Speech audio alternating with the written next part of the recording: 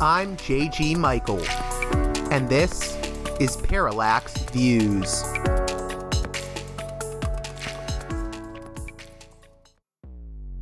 Hello, this is Mike Swanson. In a few moments, you're going to listen to another segment of Parallax Views. But before you do that, let me tell you about my new book, Why the Vietnam War. It's a sequel to my previous book called The War State, which has lots of positive reviews on Amazon. It's been out for years. But this one is a more detailed case study of how the American Empire and national security state operate using Vietnam. And I believe it shows also how things work today, how policy is actually made and why. So grab the book on Amazon.com, Why the Vietnam War.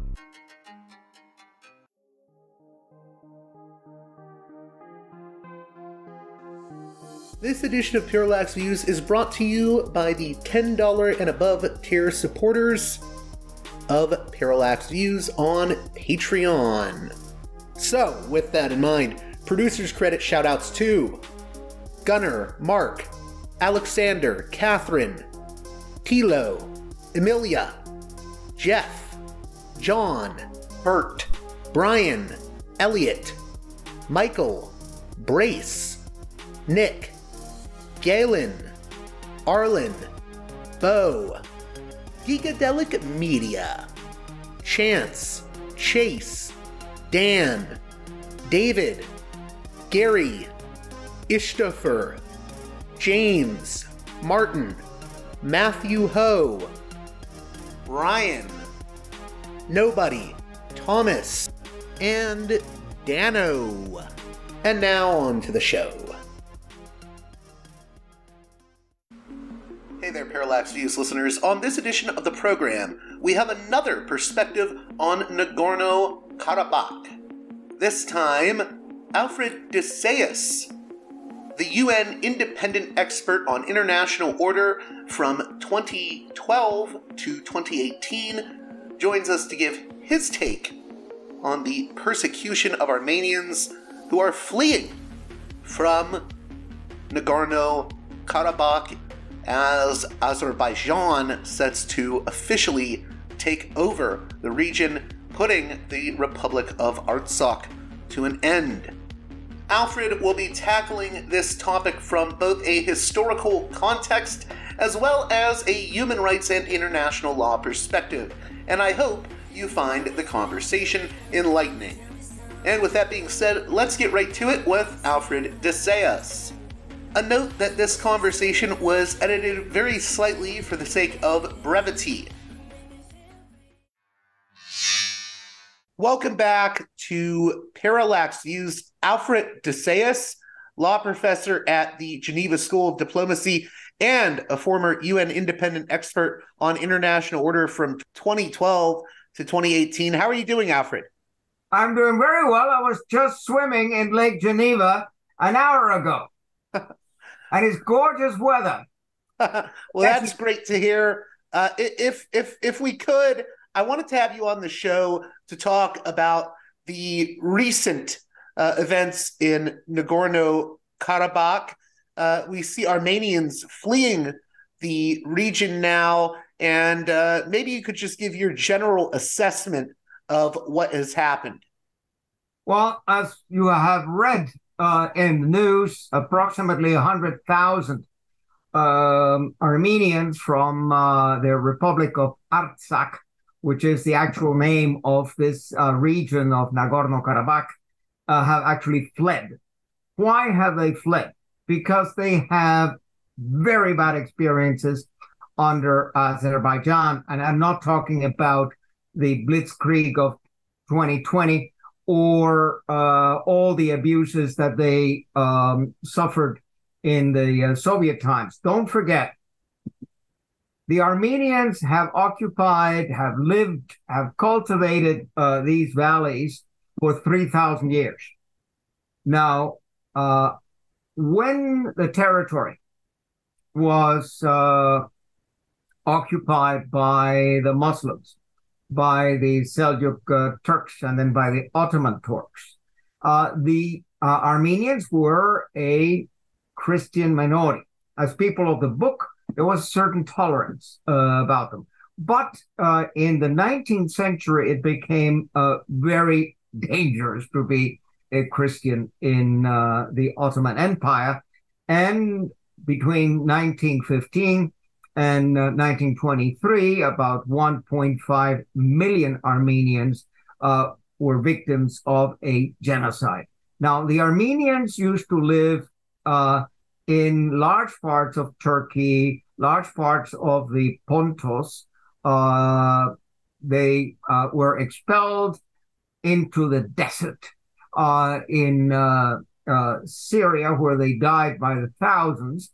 They were directly massacred as part of the genocide that was planned by the Ottoman Empire, because they wanted to make the Ottoman Empire purely Muslim. And it's not only the Armenians who suffered enormous losses, but also the Greeks of Pontus, the Chaldeo-Assyrians. In total, about an additional million were killed in these years, and not only by the Ottoman Empire, but also by the Kemalist Turkey after 1919. So you have here a consistent pattern of genocide, and then this territory that remained in the area of the Caucasus, the area of Ararat, the area of Nagorno-Karabakh. Part of it became the Soviet Socialist Republic of Armenia, but for a number of reasons, administrative, primarily, Lenin and Stalin put them under the yoke of the Azeris.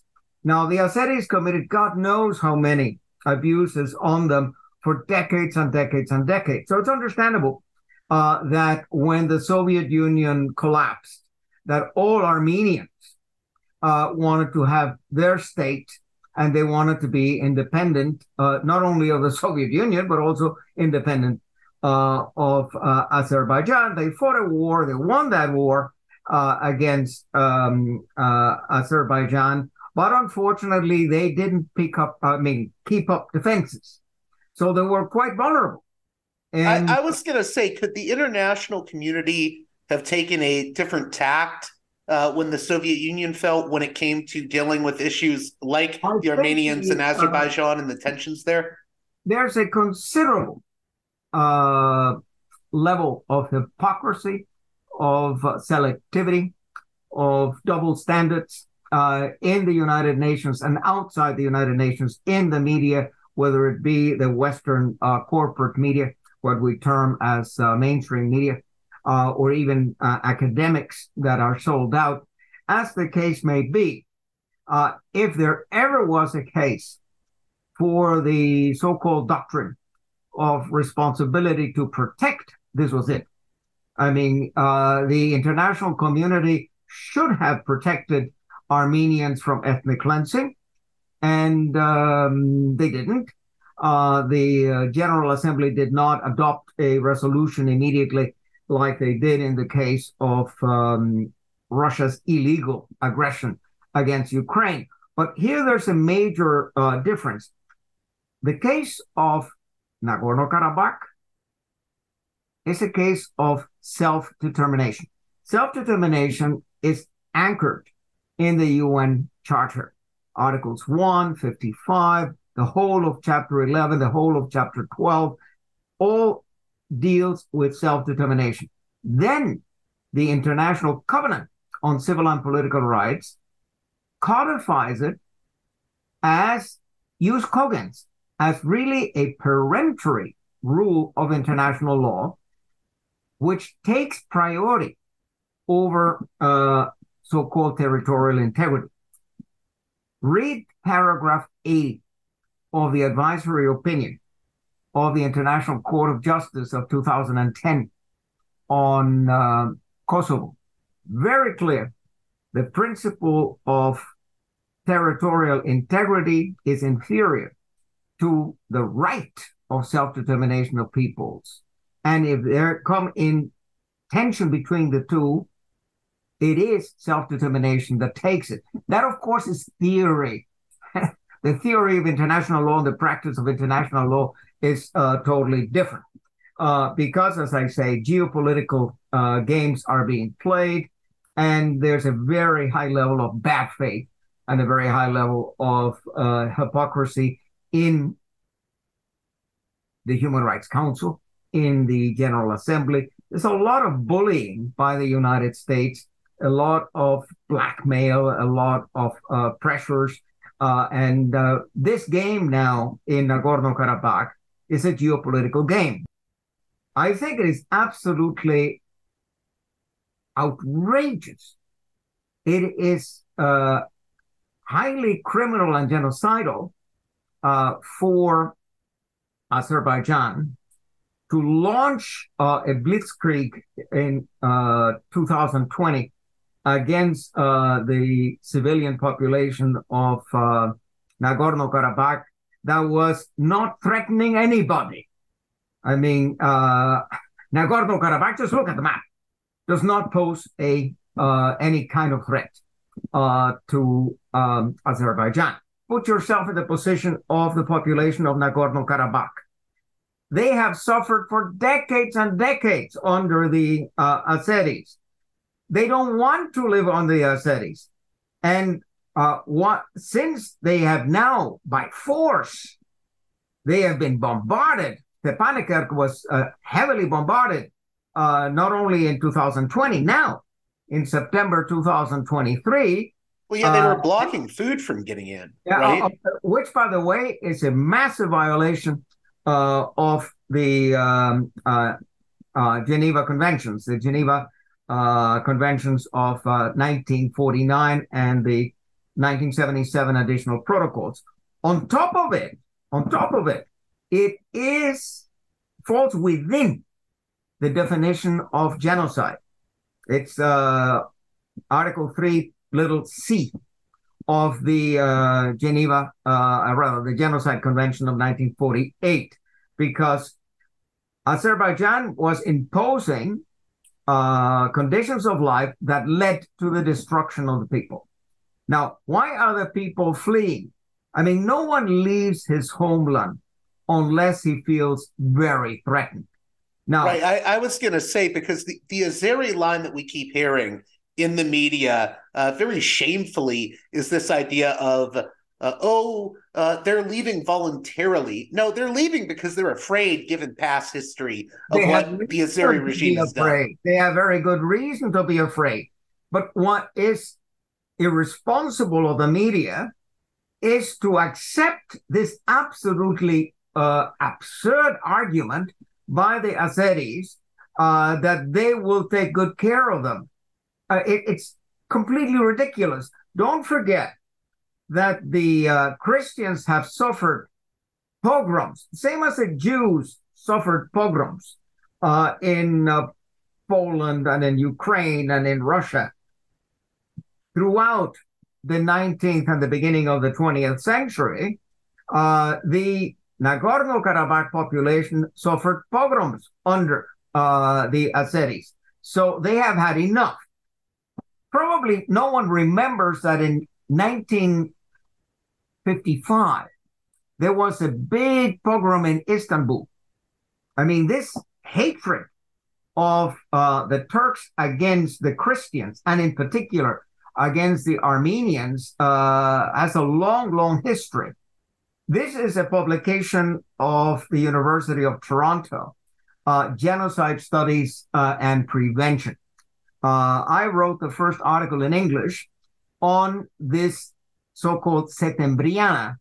That was the pogrom of September 1955, which essentially destroyed the Armenian and the Greek minority in Istanbul, after which they actually left. They all left. Because having had, all of their shops destroyed, very similar to the Kristallnacht of 1938 in Nazi Germany. In Nazi Germany, Jewish shops were smashed.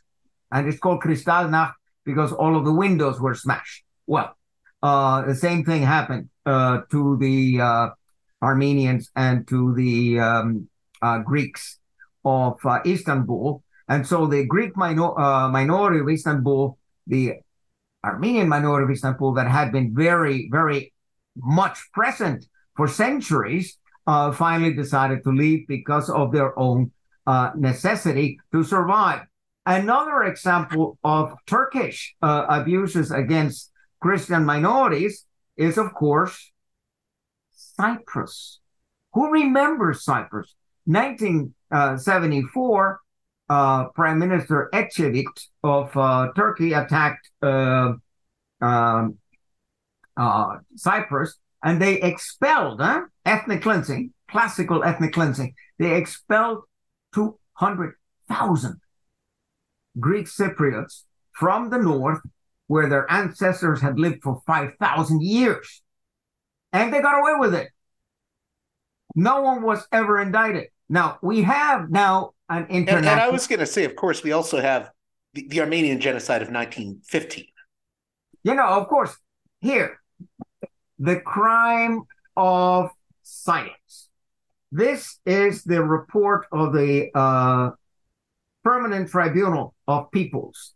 And they held hearings and came out with a judgment on the genocide of the Armenians. This was back in 1984, with very, very high participants like Pierre Vidal-Naquet, with my boss, Professor Theo van Boven, who hired me into the United Nations, etc.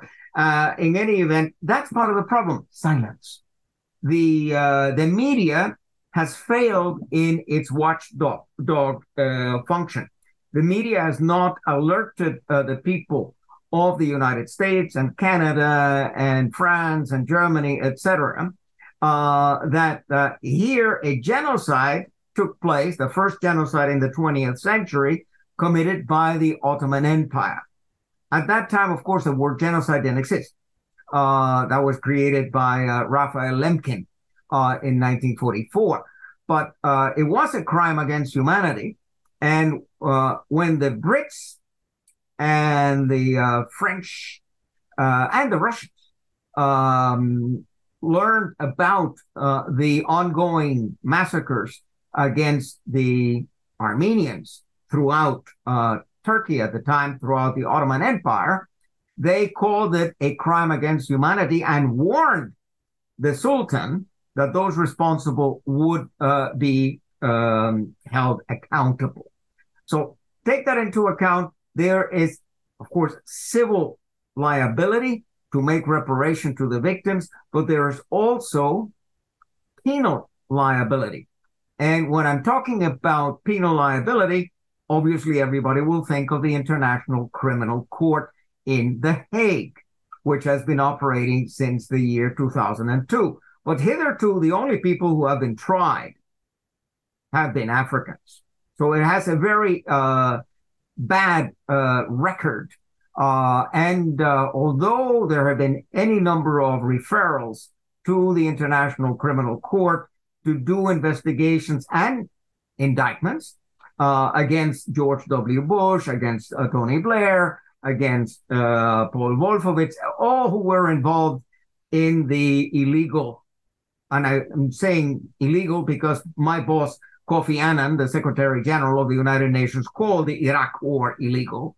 Those who participated in the aggression of Iraq in 2003 and whose forces, NATO forces, committed war crimes and crimes against humanity in Iraq and in Afghanistan and subsequently in Libya and in Syria, etc., they have all had impunity.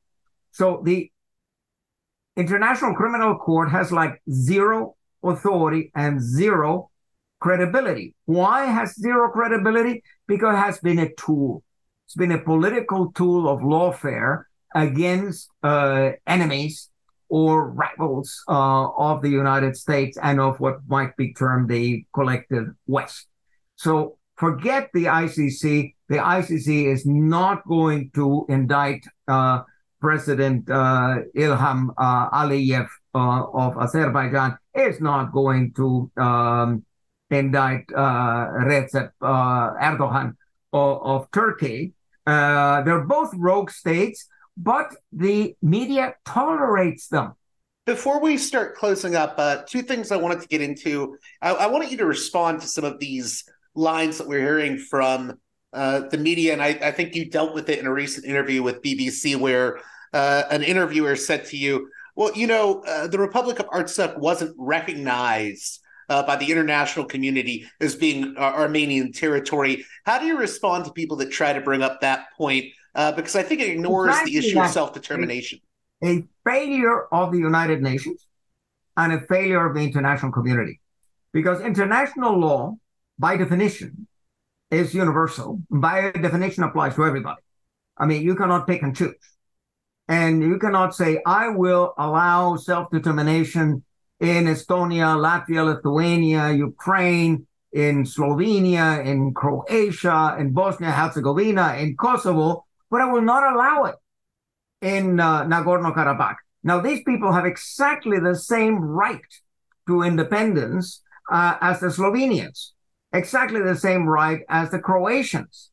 And they fought a war. They declared themselves independent already in 1991, and they asked for the United Nations to help them conduct a self-determination referendum. Here, the United Nations, like so often, failed the Armenians and failed the world. I mean, it would have been, if you think in terms of international peace and security, if you think in terms of preventive conflict, obviously, conducting self-determination referenda after the Soviet Union collapsed would have been a must. Now, there's a principle that if you don't want to live together anymore, a people can demand self-determination. As I said, the self-determination can be in a federal state. If you have guaranteed rights as a federal state and you have autonomy, that will satisfy the right of self-determination. The other option, of course, is secession. But in the case of Azerbaijan, in the case of its many decades of crimes against the Armenian people, well, obviously, there's something called remedial secession. If there was an instance where remedial secession was necessary, in the case of the Armenians. And let me pose a rhetorical question. Those who say, oh, they're not recognized. Kosovo has a lot of recognitions, but it's not a member of the United Nations, and it's not going to be a member of the United Nations anytime soon. But can you imagine, here comes a rhetorical question, can you imagine for a moment what the reaction of the international community would be if Serbia decided it was going to take back its old province of Kosovo by force of arms? Imagine. I mean, that would not be tolerated, not one day. NATO would go and bomb the hell out of Belgrade if that were to happen. I'm not saying it's a good thing to bomb Serbia, not at all, because I am basically a pacifist, and I believe that the function of the United Nations is to facilitate, to mediate, to prevent conflict. But in order to prevent conflict, you have to be ready to accept a compromise.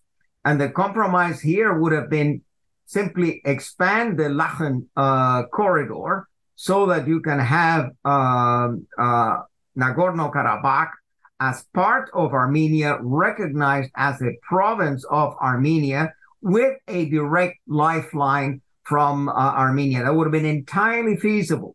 But again, we are suffering from cognitive warfare.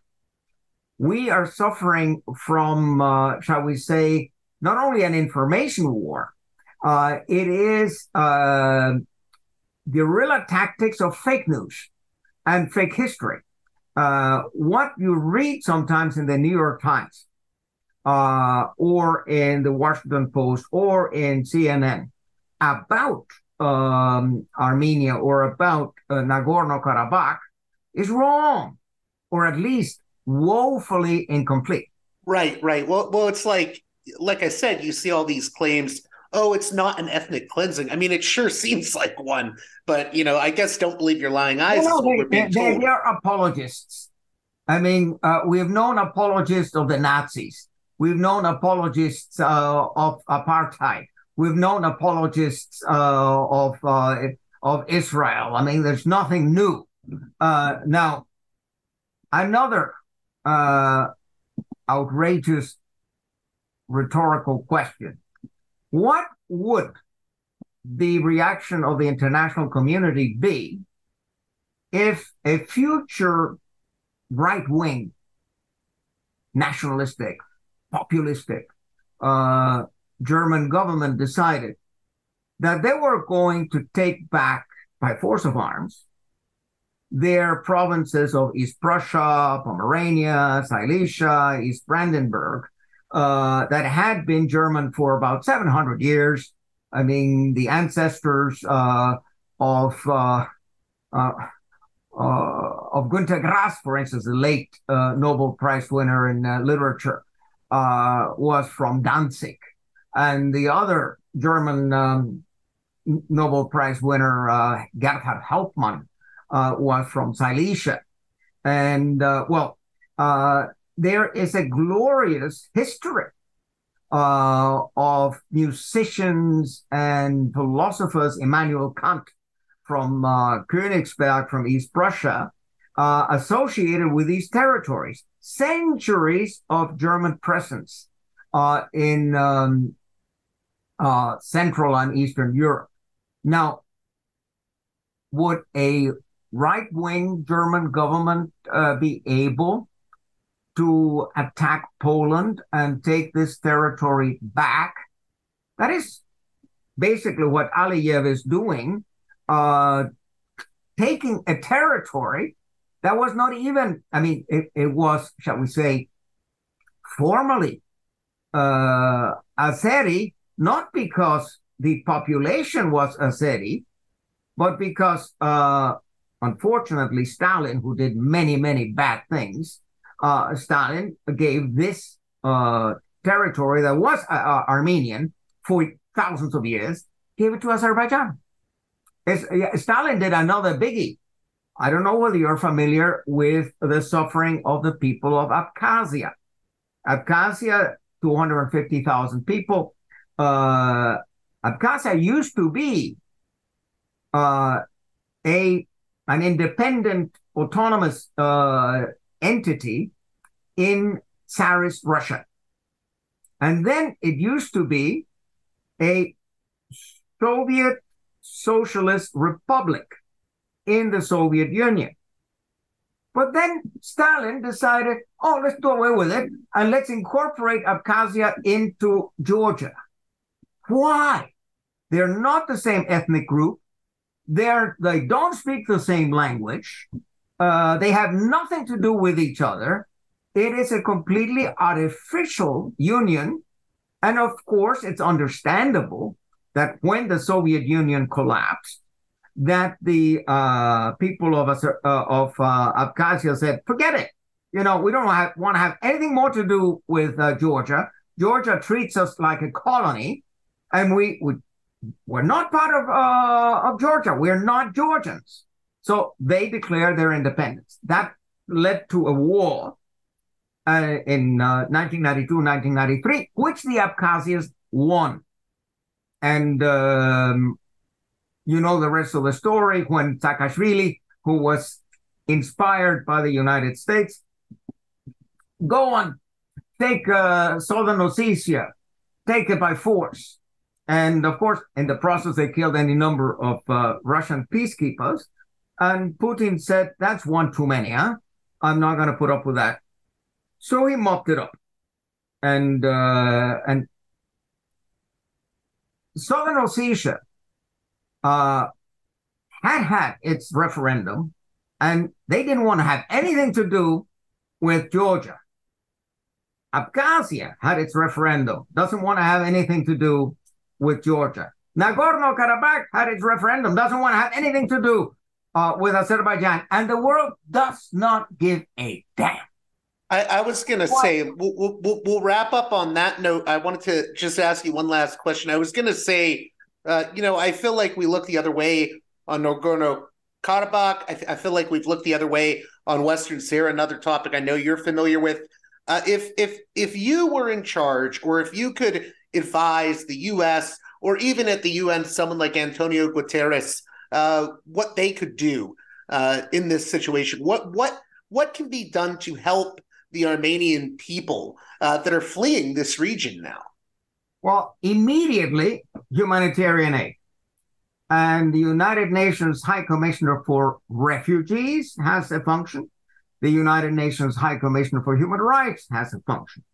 I wrote to Antonio Guterres, to the President of the Human Rights Council, to the High Commissioner for Human Rights, Volker Turk, making a proposal that there be an urgent special session of the Human Rights Council on Nagorno-Karabakh that should deal with all the legal issues, also with the humanitarian issues, because this has created a humanitarian catastrophe.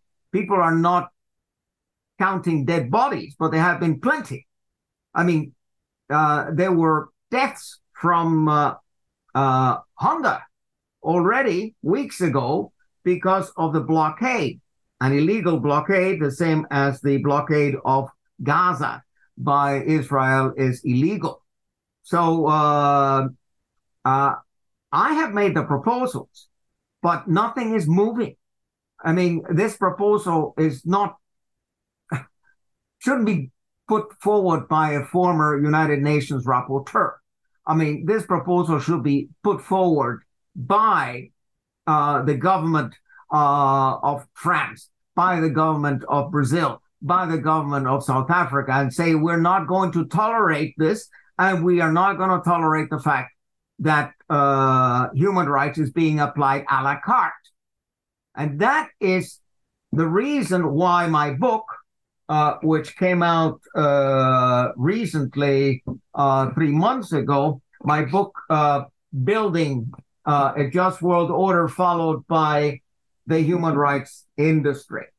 Human Rights Industry, Clarity Press, Atlanta, Georgia.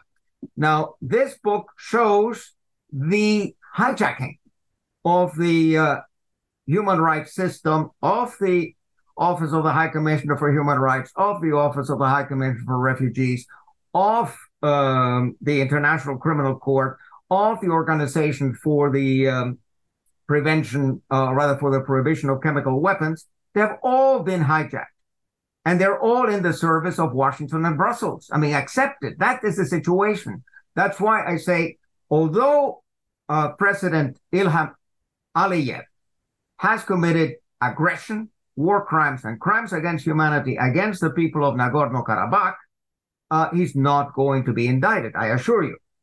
And the Human Rights Council is going to look the other way. They are not going to call a special session, although this would be a classical situation to call a special session. And maybe some countries of the non-aligned movement will put forward a resolution of the Human Rights Council to provide humanitarian assistance to Nagorno-Karabakh. At least that should happen. And on this sad note, I have to leave you because I have to give another interview now. And thank you again for coming on the show, Alfred de Zayas. Well, that does it for this edition of Parallax Views. I hope you enjoyed the conversation with Alfred de Zayas.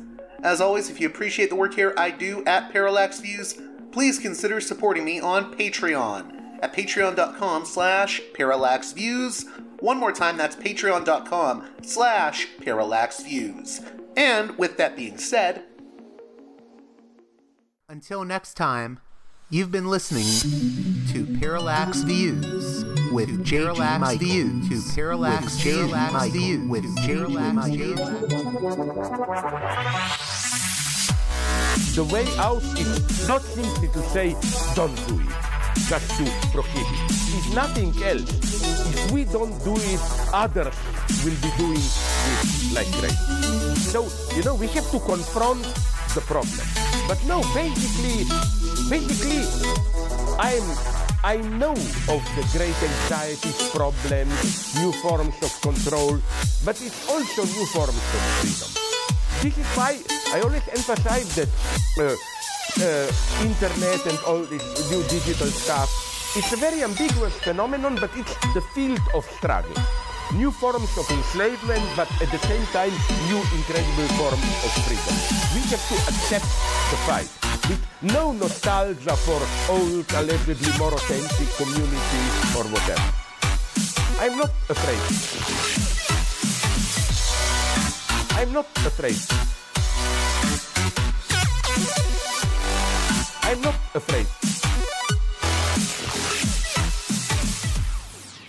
I'm not afraid.